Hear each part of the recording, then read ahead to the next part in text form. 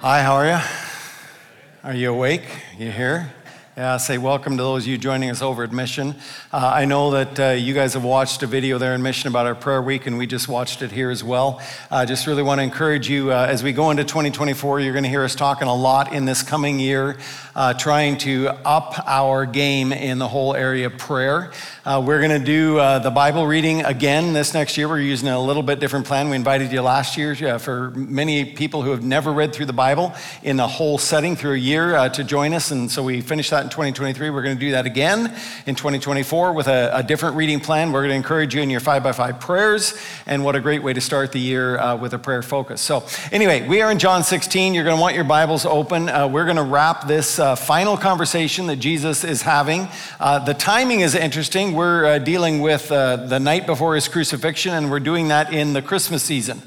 Interesting tie. By the time we get to the end of the message, we'll tie it back around to the story of Jesus' life. But really, where Jesus ends this conversation on this night before he gets to the high priestly prayer of John 17 is with this idea of the friendship that there is between trials and blessings. The friendships between trials and blessings, sorrow and joy, suffering and glory, or if you wanted to put it into one sentence where we're going to head with this text tonight, it would be this sentence: the path of joy is also the path of suffering. Now, I don't know how you feel about that sentence. Probably it's a little bit uncomfortable because we look at that and we're like, I like the first half, the path of joy. But is also the path of suffering is a challenge, and yet we have all found that to be true. It is one of the paradoxes in our lives, in our spiritual lives, that the greatest times of growth and joy and strength, spiritually speaking, often happen simultaneously with hardship and sorrow and weakness. We grow in the valleys of our life, if you will.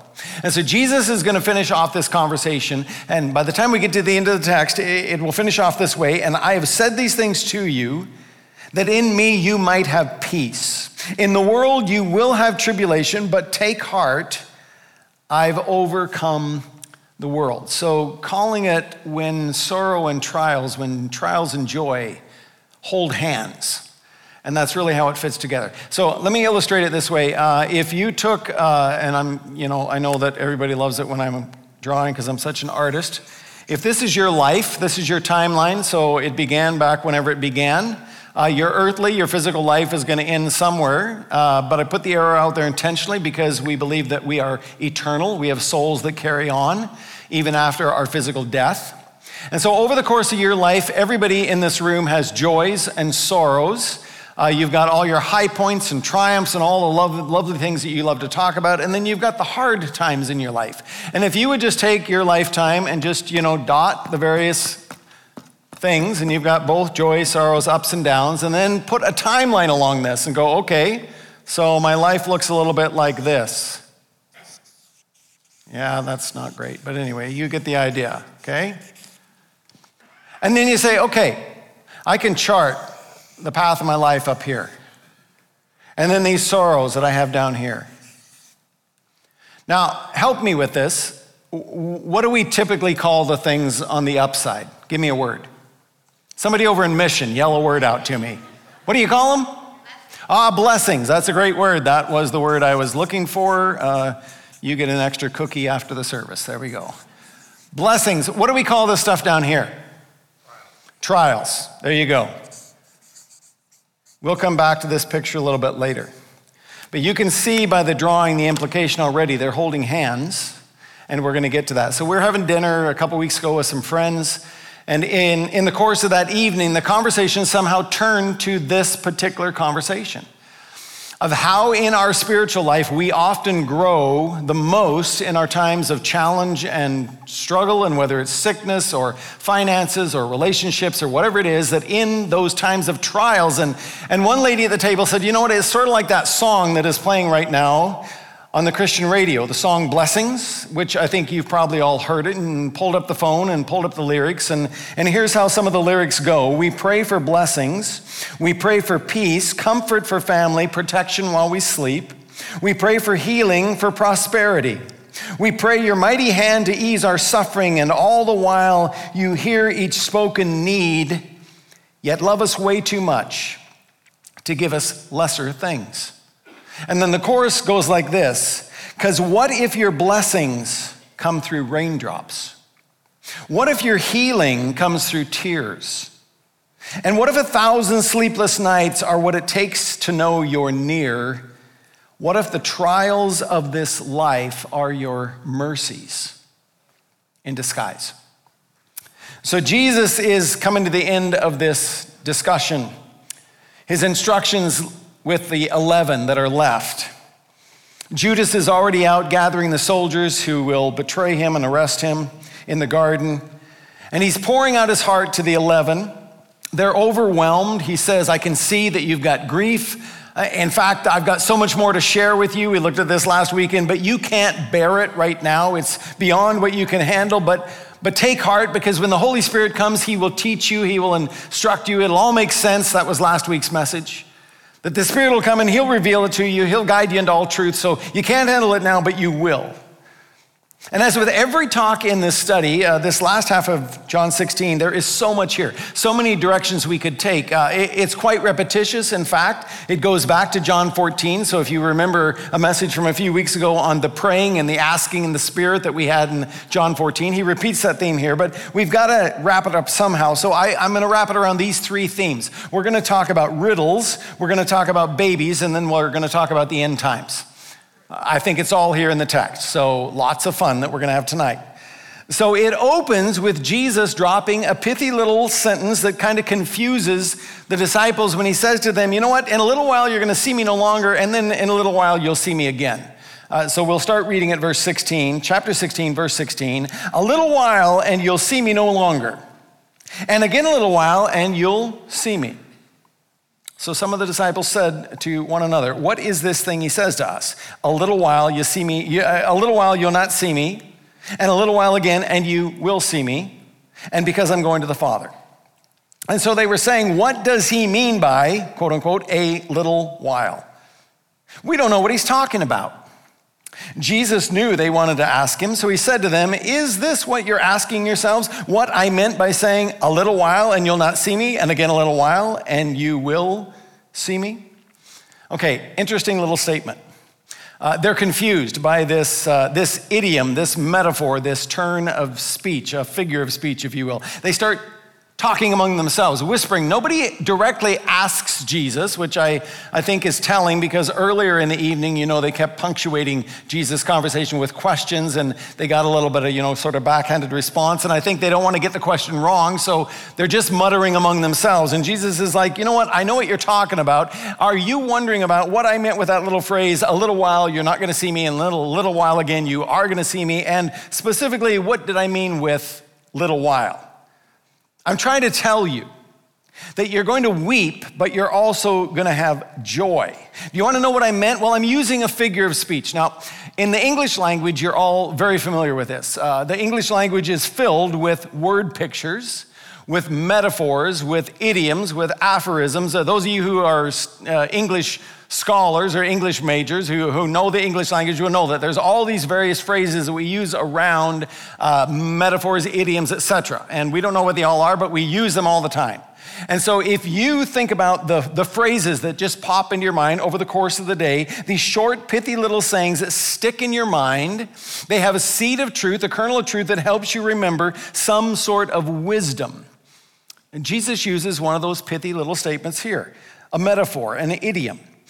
In the Bible, the Hebrew language called them mashals, not mishal, but mashal, M-A-S-H-A-L, a proverb. It was a rule or a principle. Now, not a law, not a guarantee, an absolute certain thing, but all things being equal, when life is sort of going along generically, these principles are generally going to be true. Now, any of you who have friends who speak a foreign language will know you've heard this statement. It's like, well, in my language, so in German or in Spanish or in Punjabi or whatever their mother tongue is, they'll be like, we have a saying, and then they'll rattle it off to you in their language, which is meaningless, right? But it doesn't translate well. Anybody ever said that to you?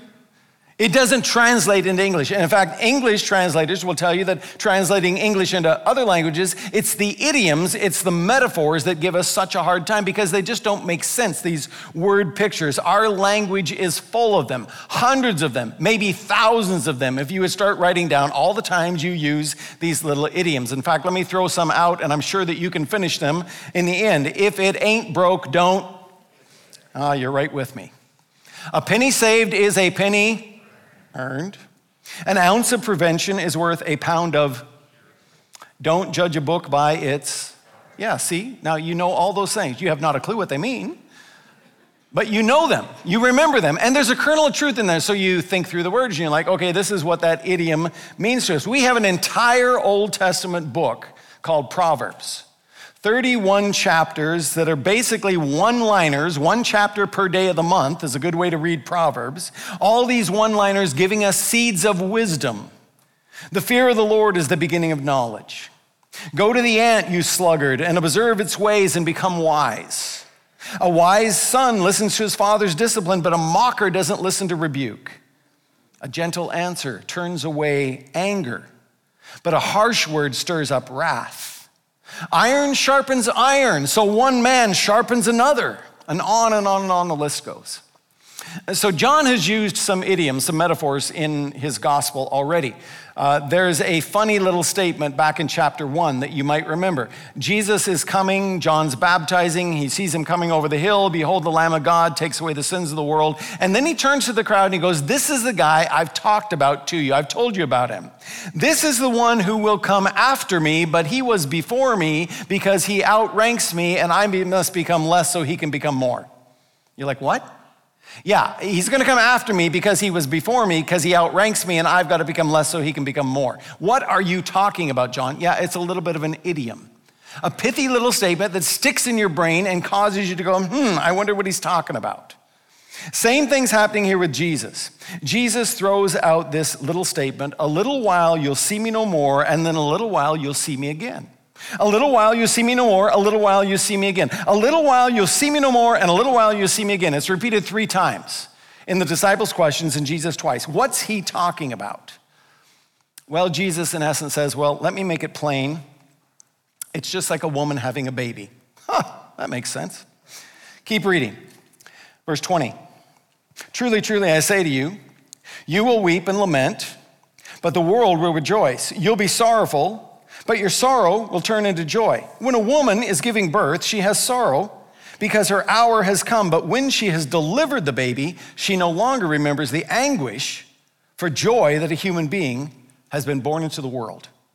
So also you have sorrow now, but I will see you again, and your hearts will rejoice, and no one will take your joy from you. There is joy coming, and no one will take your joy from you.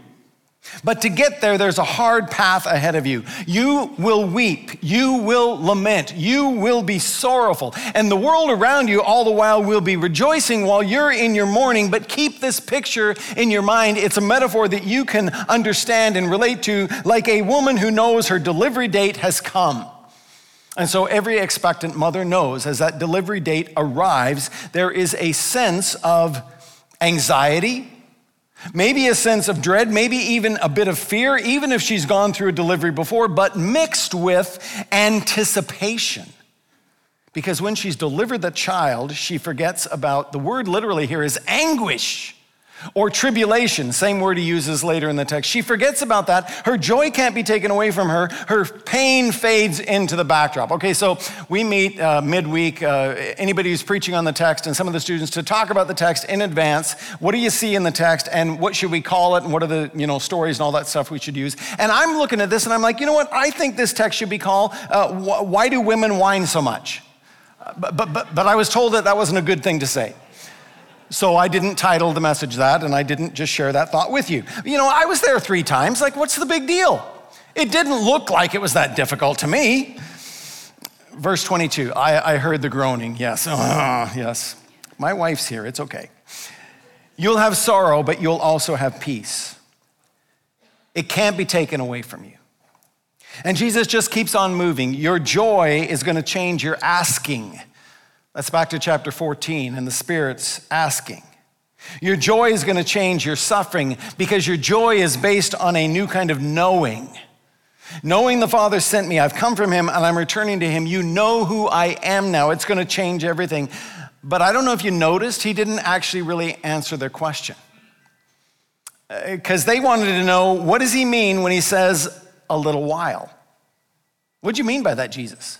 A little while we'll see you no more, and a little while we'll see you again. What do you mean by a little while? So let's talk about the end times. Let's keep reading a little more.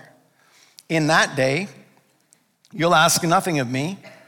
Truly, truly, I say, whatever you ask of the Father in my name, he'll give it to you. Until now, you've asked nothing in my name. Ask, and you will receive, that your joy may be full. I've said these things to you in figures of speech. The hour is coming when I will no longer speak to you in figures of speech, but will tell you plainly about the Father. In that day, you'll ask in my name, and I do not say that I will ask the Father on your behalf, for the Father himself loves you because you've loved me and have believed that I came from God.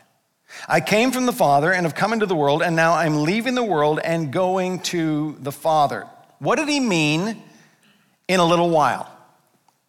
In a little while, you'll see me no more. And then in a little while later, you'll see me again. He refers to that day 2 or 3 times. In that day, in that hour, these things are going to happen. What was Jesus talking about? And I think we could take this term, that day, in 3 different ways. We could take it in the immediate sense. The immediate sense of that day, that Jesus is referring to what is right in front of them, his death and his burial. In a little while, you're going to see me no more. In fact, 24 hours from now, I'm going to be dead. I'm going to be buried in Joseph's tomb. You will see me physically no longer because I'm in the grave. But come Sunday, that grave is going to be empty. You're going to see me again.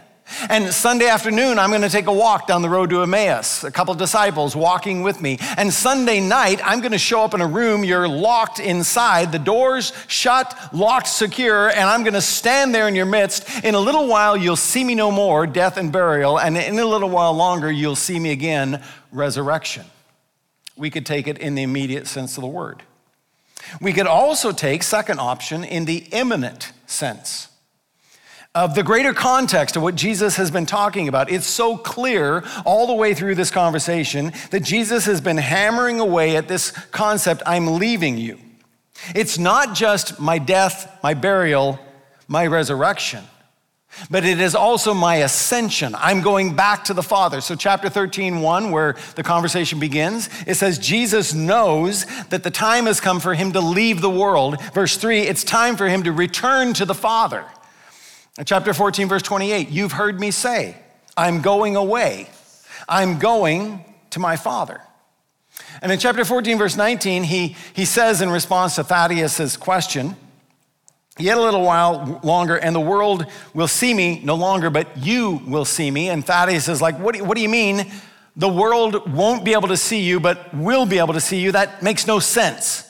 How can we see something the world won't see? And Jesus says, because I'm talking about spiritual sight. I am going to be gone in the ascension. I will be with the Father, but the Spirit is going to open your eyes. There will be a seeing and a hearing and an understanding. You're going to have your spiritual eyes open. So, in the imminent sense, we could say in a little while. He's referring to his death, his burial, his resurrection, and his ascension. He's gone, ascended. You see me no longer. But in a little while, you'll see me again because the Spirit, whom I'm going to send, is going to open your eyes and you will see. And the third option, of course, is in the ultimate sense. Verse 23, in that day. Verse 26, in that day. That there is a day coming, the New Testament speaks of this so often, a day coming when you'll see me no more, make no mistake about it, but you will see me again. So chapter 14, he said, I'm going to my Father's house and I'm going to prepare a home for us, our eternal place where we will live together, and I'm going to come again. I'm leaving, but I'm coming again. The hour is coming when you will see the Son of Man, Jesus, his favorite title for himself, Son of Man. You will see him returning in all of his glory. Now, that phrase, Son of Man, that name, Son of Man, anytime you see it in the New Testament, a bell should be going off in your mind. Ding, ding, ding, ding, ding. It's a very important term. It's a prophetic term from Daniel 7, and we just read past it and we think, oh, he's talking about his humanity. Yes, but more so. This prophetic text, Daniel 7, and I saw one like the Son of Man, and he came to the Ancient of Days, God the Father, and he said to him, and to him, the Son of Man, was given dominion and glory and a kingdom, that all peoples, nations, and languages should serve him. His dominion is an everlasting dominion which shall not pass away, and his kingdom one that shall not be destroyed. Daniel is prophesying there's one day going to be this Son of Man who comes, and he is going to be given an eternal dominion, an eternal reign, an eternal kingdom, the Son of Man. Jesus' favorite name for himself, Son of Man. He prophesies about the end times, his coming return. And he says of himself in Matthew 24, and they will see the Son of Man coming on the clouds. He will send out his angels with a loud trumpet call, and they will gather the elect from the four winds, from one end of heaven to the other. And then John, who wrote this gospel, also writes the final book of the Bible, the Revelation of Jesus. And there he talks about the Son of Man seated on the clouds with a very interesting word picture. And it says this: put in your sickle, the Son of Man seated on the clouds, and reap. For the hour to reap has come, for the harvest of the earth is fully ripe. So he who sat on the cloud, the Son of Man in that context, swung his sickle across the earth, and the earth was reaped. Okay, some of you older folks who remember a song we used to sing, at least when I was a kid, we sang it. Mine eyes have seen the glory of the coming of the Lord. He is trampling out the vintage where the grapes of wrath are stored. He has loosed the fateful lightning of his terrible, swift sword. That's what it's talking about. The sickle of the Lord. Our God is marching on. Glory, glory, hallelujah. That's that old hymn. The harvest that's coming in the end days. So Paul points us forward when he begins to write about our hope for the end. Hope for the restoration, literally, of this old world that we walk on. The terra firma, the creation itself, that it has been groaning and it is longing to be restored, the new heavens and the new earth. So let me just read a long chunk from Romans 8. We're not going to put it on the screen, just listen to it. I consider the sufferings of this present time aren't worth comparing to the glory that is to be revealed in us. For the creation, the terra firma on which we stand. The creation waits in eager longing for the revealing of the sons of God. The creation was subjected to futility, not willingly, but because of him who subjected it, in hope that the creation itself will be set free from its bondage to corruption and obtain the freedom of the glory of the children of God. For we know that the whole creation has been groaning together in the pains of childbirth, right up till now. And not only the creation, but we ourselves, who have the first fruits of the Spirit, groan inwardly as we wait eagerly for adoption as sons, the redemption of our bodies. What Paul is saying there is the creation around us is groaning, literally the earth, the terra firma. So when you think earthquakes, famine, hurricanes, tsunami, it is the labor pains of the earth longing for its full restoration. And he says there, our bodies as well groan. Lean into the person next to you. You can hear it groaning, right? Longing to be clothed with our glorified heavenly state. C.S. Lewis, in the language of Narnia, the Lion and the Witch and the Wardrobe, put it this way, that world trapped in the endless night of winter was longing, in the phrase he uses is for the sons of Adam and the daughters of Eve to be revealed.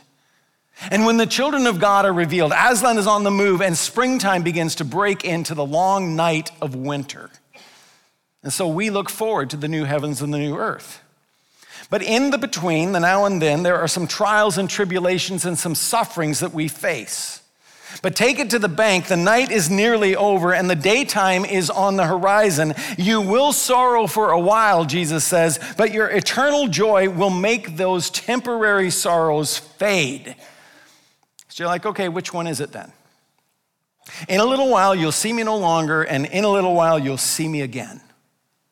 The immediate context, I'm headed to the cross and I'm headed to the grave, but come Sunday, you'll see me. Or the imminent context, the promise of the Holy Spirit. I'm going to the Father, but the Spirit will come and you will see. Or the ultimate fulfillment, the great and coming day of the Lord when he wipes every tear from our eyes. Which one is it? Is it the immediate, or is it the imminent, or is it the ultimate?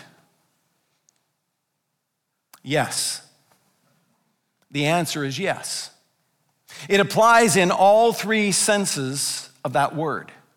In the immediate, in the imminent, and in the ultimate. But I think the most pragmatic for us in the day and the time that we're living in is that Jesus is pointing ahead to the days ahead, not just the weekend ahead of them, his death, his burial, and his resurrection, as critical as those events were and are, but to all the years of gospel ministry laid out before these men. And in essence, they don't understand it yet, but Jesus knows something powerful is going to happen 7 weeks from now. 50 days later on Pentecost, something that is going to change the world. And you are going to see things differently because the Spirit is going to baptize you by fire, and you're going to ask differently, you're going to pray differently. You don't know it now, men, but you're going to turn the world upside down. And you also don't know that 10 of the 11 of you sitting in front of me will pay the ultimate price for that ministry. 10 of you will die martyrs' deaths because of this gospel of peace. You'll be clothed with power from on high, but the ruler of this age is going to oppose everything that you're on about. There will be weeping in your waiting. And so you need some steel in your spines because some hard days are ahead. Now, what I'd really love to do if we had the time, and we don't, is to jump out of this text and start down a long rabbit trail about spiritual warfare. And to run down the list on the other side of all the promises that are ours in Jesus. And the hope and the security and the standing and the authority and the joy that we have in him and him alone. Let me just give you one for sake of time, just one promise. Romans 8 asks these questions. Who can separate us from the love of Christ? That's an important question. Shall tribulation or distress or persecution or famine or nakedness or danger or sword, as it's written, for your sake we're being killed all the day long, we're regarded as sheep to be slaughtered. No, in all these things we're more than conquerors through him who loved us. For I'm sure that neither death nor life, nor angels, nor rulers, nor things present, nor things to come, nor powers, nor height, nor depth, nor anything else in creation will be able to separate us from the love of God in Christ Jesus our Lord. Amen? Wow, what a triumphant text. But did you take note how Paul wrote it? Because Paul didn't say all of those things won't touch you. You get to skip all of those things. He didn't say that at all. He said, in these things. In the midst of them, we are more than conquerors. So let's finish our text. The last few verses, 29. And his disciples said, now you're speaking plainly and not using figurative speech. Now we know that you know all things and don't need anyone to question you. This is why we believe you came from God. And Jesus answered them, do you now believe? Behold, the hour is coming, indeed it's come, when you will be scattered, each to his own home, and will leave me alone. Yet I'm not alone, for the Father is with me. I've said these things to you, that in me you may have peace. In the world you'll have tribulation, but take heart. I've overcome the world. And so as Jesus finishes out the evening, he finishes this conversation on a very sober note, and then he turns to pray for them. In this world, you'll have trouble, but take heart, I've overcome. It's interesting, their response. They're like, Jesus, now we get it. Now you're talking plain language. Now we believe in you. And Jesus' answer is a little ironic. He's like, really? Do you? Do you really believe? It's an echo back to Peter, like, I'm going to lay my life down for you. It's like, really, Peter? Do you really believe? Because in just a few hours, you're going to all be scattered away and you're going to leave me alone. Jesus is a little punchy. But I'm not alone because the Father's going to be with me. And I think in North America today, in our comfortable world of peace and prosperity, we easily rattle off all the cliches. Yeah, God works together for good and all those things for those who love him and those kind of things. But if we go back and we look at Jesus' life, the story of Christmas, the story of Advent, and walk through his story, you will see these themes woven together. How trials and joy, how suffering and triumph actually hold hands all the way through the story. The promise begins not with Jesus, but with his predecessor, John the Baptist. There's an old couple named Zachariah and Elizabeth who've never been able to have a child. And an angel comes to Zachariah and says, you know what, by this time next year, you're going to have a baby boy and you're going to call him John. And he is going to go ahead of the Messiah. He is going to prepare the way. And all these years that you have so lost hope, you are going to have great joy. He's going to be a powerful preacher. You should also know he's going to die a martyr's death. The promise to Mary was, little virgin girl, you found favor with the Lord. You'll have a son. You'll call him Jesus. He'll save his people from their sin. And Mary's response, my soul magnifies the Lord. My spirit rejoices in God. Meanwhile, Joseph, the fiancé, who knows that baby is not his, is getting an angel visit of his own. Don't be afraid to take her to you as your wife. And he does, but the text says clearly they have no relations until that baby is born. And so we think, oh yeah, it's all nice and clean and wonderful, right? They get married and it's all joy, but no one knew the true story behind the story. Mary and Joseph still had to walk that journey of the gossip and the whispering and the question marks in the community. Caesar decides it's a good thing to take a census to keep the tax records all up to date. Return to your ancestral home, so they make the journey to Bethlehem. And there's no room in the inn, and so the Son of God is going to be born in a barn. Where's the joy in that one? The shepherds are told, good news, great joy. Great joy. Today in the city of David, a Savior's born. 8 days later, Mary and Joseph take the baby to the temple to dedicate their firstborn son to the Lord. And an old man named Simeon grabs the baby and he's like, oh God, you promised me that I wouldn't die until I saw the Messiah. And he blesses this child. And then he says to the parents, this child is going to be a light to the Gentiles and salvation for the nation of Israel. And then he turns to Mary and he says, and by the way, Mom, a sword is going to cut through your heart because of this little kid. He's going to be hated and oppressed by many. The wise men, following a star from the east, a little while later, get to Bethlehem and they rejoice because the star stops over the city. A new king has been born. They finally found him, and Herod, in response, wipes out all the infants in that region under 2 years of age. Joy and sorrow, side by side, holding hands all the way through this story. And as John unpacks Jesus' public ministry, we've looked at it so many times in this series. He came to his own, chapter 1, and they did not receive him. Chapter 3, the lights come into the darkness, but the darkness didn't want the light. It loved the darkness instead. It would not come to the light. Jesus himself saying to his brothers, the world hates me because I testify about its works being evil. And the path that Jesus had to endure during those 33 years, that path of salvation, the road to Calvary, which is called the Via Dolorosa, the path of pain. And Hebrews 12 puts it like this. Look to Jesus, the founder and perfecter of our faith, who for the joy that was set before him endured the cross, despising the shame, and is seated at the right hand of the throne of God. Consider him who endured for sinners such hostility against himself, that you may not grow weary or faint-hearted. I like how Peterson often will paraphrase particular phrases, and this one is really good in the Message, his paraphrase. He says it this way: when you find yourself flagging in your faith, go over that story again, item by item, that long litany of hostility he, Jesus, plowed through, and that, I love this line, that will shoot adrenaline in your soul. Man, how we need that. You see, the paradox of the Christian life is that we live with our eyes set on eternity. We live with our eyes set on the finished work of Jesus Christ. We look back and we see all he accomplished. We look at his sinless life, his sacrificial death, the victory as he walks away from the tomb, that he ascended to the Father's right hand, that he is ever interceding for us. Both Romans 8 and Hebrews 7 tell us.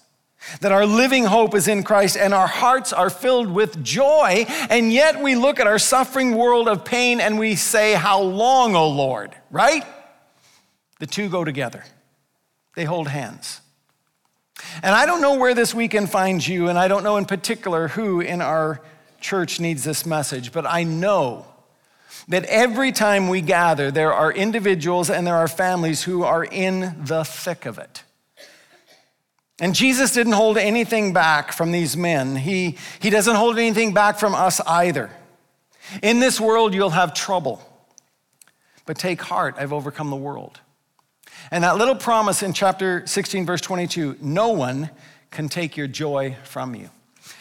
So if we go back to this beautiful picture of art here, and you talk about the blessings and the trials, quote unquote, of our lives. And then you think back over the course of your life and you say, are they really blessings and trials? And if we actually learn the most, grow the most down here in the trials, then maybe we should call them blessings. Maybe there are blessings in our trials because they point us to the Lord. And what about those blessings? Because if you look at church history, the church has done her very best during these days. And the church has been at her very worst in these days. Maybe we should call it the trials of blessings.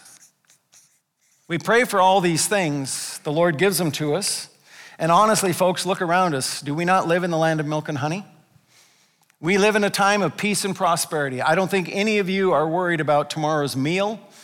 There's food in the deep freeze. There's clothes in the closet. There's a little money in the bank. We're looking forward to a Christmas celebration. Even the poorest among us in North America is wealthy by by world standards. We live in a time of blessing, and has it been good for us spiritually? And I think instead of saying, you know what, joy is somewhere out there, I think what this text would tell us is that joy is right here. That blessings and trials actually hold hands. They go together. So what if your blessings come through raindrops? What if your healing comes through tears? What if 1,000 sleepless nights are what it takes to know you're near? And what if the trials of this life are your mercies in disguise? What if my greatest disappointments or the aching of this life is the revealing of a greater thirst this world can't satisfy? And what if the trials of this life, the rain, the storms, the hardest nights, are your mercies in disguise? What if? Things that make you go, Would you stand together with me? We're going to pray together, we'll sing, and we'll be on our way. Lord Jesus, you know our congregation well. You know each one of us individually and personally. You know all of the joys, all of the highlights, the triumphs, the victories, all of the things that we love to Instagram about, the joys of our lives. And Lord, you know the struggles. You know our hurt and you know our pain. You know when there's sickness and when relationships go sideways and life does not turn out the way we had hoped it would turn out. And in the midst of both of those seasons, Lord, you are still Lord over our lives. The end goal, the ultimate goal we know has been signed, sealed, and delivered in Jesus. The final victory for the joy set before him, he endured the cross. You endured it, Lord, on our behalf. You paid every price that needed to be paid so that we could walk into your presence with boldness and with great joy, but we've got to get there. And we've got to get there through the journey of this life. And so, Lord, I pray for the families in our church, that particularly those who are in this season in a trial or hard time, may they be able to lift their eyes to you and see that even in those times there is blessing, there is joy, that our joy cannot be taken away, that in this world we will have trouble, but we can take heart because you have overcome the world. We ask these blessings for your glory and for our joy. In Jesus' name, amen.